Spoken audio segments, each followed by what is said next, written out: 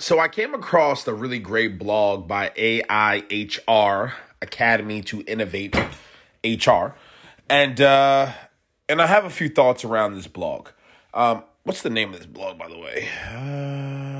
The name of the blog is Learning Agility: What HR Professionals Need to Know. And there was a section here that I think really sums up, from my perspective, an employees first type leader. So I'm just going to jump right into it and don't give you guys too much hyperbole and just conversation here. So a couple things that I think are just incredibly critical to be a people first, leader first, people first, employees first type leader. The very first thing is mental agility. I think someone that is mentally agile, right? Someone that really is excited about learning new things, learning new perspectives, someone that requires questions to be asked of themselves. There's someone that requires themselves to look at things from a different point of view, to accept and respect a different point of view is key. I think that shows up when I think about employees first leaders so much, because there will be many moments where different personalities, different perspectives, different insights, different thoughts potentially could bombard you as a leader from your employees. And it's incredibly important when those moments occur and when those moments happen to be, number one, mentally agile, to again, lean into the new ideas, lean into asking questions, lean into the new different perspectives, and to be able to shift and change what you originally thought was going to occur connected to this project, or what you inevitably thought was going to occur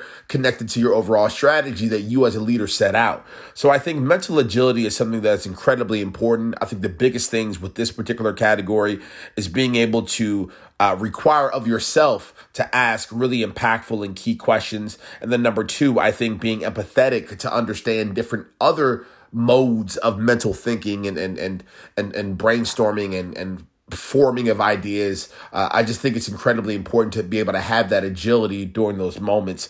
I think the next thing is people agility, right? You know, this comes up with when we think about DE&I and really being able to listen to new people, enjoy learning, enjoying culture, different cultures, different perspectives, different backgrounds. You know, a disagreement doesn't have to end a relationship. I think people leaders that are employee first and employee centered really understand the people agility. There are going to be so many different types of leaders that you, or different types of employees rather, that you have that live inside of your team. And it's incredibly important for you to have a burning desire to have the agility to be able to talk to someone that grew up in the inner cities of Baltimore, that maybe didn't go to the greatest university, but kind of was self-taught. You know, it's incredibly important to be able to understand their points of views, understand their demographic and where they come from, understand their examples and repertoire. And then on the complete other side of the spectrum, someone that spent their time at Johns Hopkins or Yale or Harvard and things of that nature,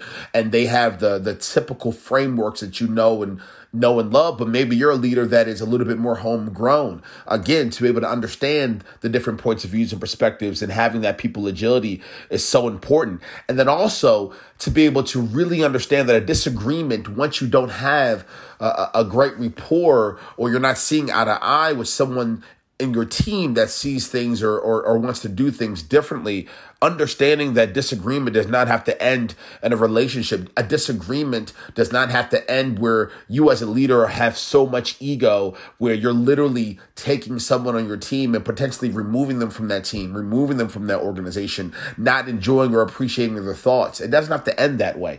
I think the next two, final two or three here. Change agility, right? Instead of hiding from change, the type of people leader that we're discussing, that we're talking about, is the type of leader that has agile leading capabilities, that's looking for transformation, that's looking forward to transformation. They understand that today's things may not be great, but tomorrow's and the future inevitables could be even better. They're always looking for the next best thing. They're appreciating new ideas that may be coming up ad hoc. They're leaning heavily into their employees first and letting them know how to communicate new ideas, how to communicate change. They're giving their people as much context and insight as they can as they prep for change. So I really actually appreciate the change agility piece here, because too many leaders are stuck in their ways. Too many leaders are actually stuck in their ways from an egotistical perspective, well, change may be comfortable for them, but the 9 people on their team, change is not very comfortable for them. And if it is going to be comfortable for them, it's really important to know how each of your 9 members of your team wants to embrace and wants to experience change. I think the next thing is results agility, right? I think when it comes to bottom line results, KPIs, OKRs, outcomes, the people first leader that I really like to appreciate and enjoy is someone that's really just looking for the end result, not looking for how we got there, not caring about if they walked 75 miles up a mountain, or if they drove in a yacht, or if they drove in a convertible. Like, they don't care what vehicle or how they got there. They just care about the inevitable outcomes, and they push heavily into their employees first to come up with their own ways of getting there, coming up with their own ways of getting to the inevitable outcome, and appreciating the diversity of how they got to that outcome, and being a detective, if you will, and learning and understanding and trying to source through different thoughts and perspectives to determine how the employees got there.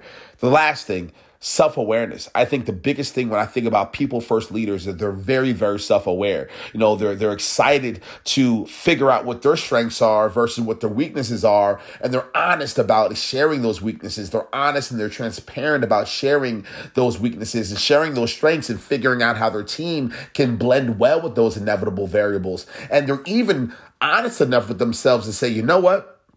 Maybe quite literally, when it comes to this apartment, I'm only great at galvanizing thoughts, putting battery in backs, and helping you guys organize and project manage. Maybe the actual X's and O's and tactical black and white variables that make up the amazing executions that come out of this department will really live within the team and won't live inside of my own mind and heart. And so I think self-awareness, flexibility, and agility is something that's incredibly important, and being able to be honest and transparent and communicate that self-awareness to your team is key.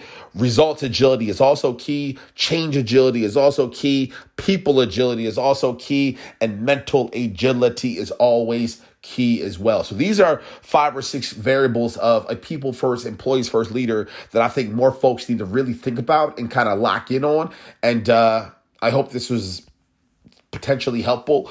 I think this is a really good kind of curated moment that really kind of defines, for me at least, what a people first focused leader genuinely looks like in practice. So again, super high level, but I'm hoping this rant was helpful. Thanks a lot.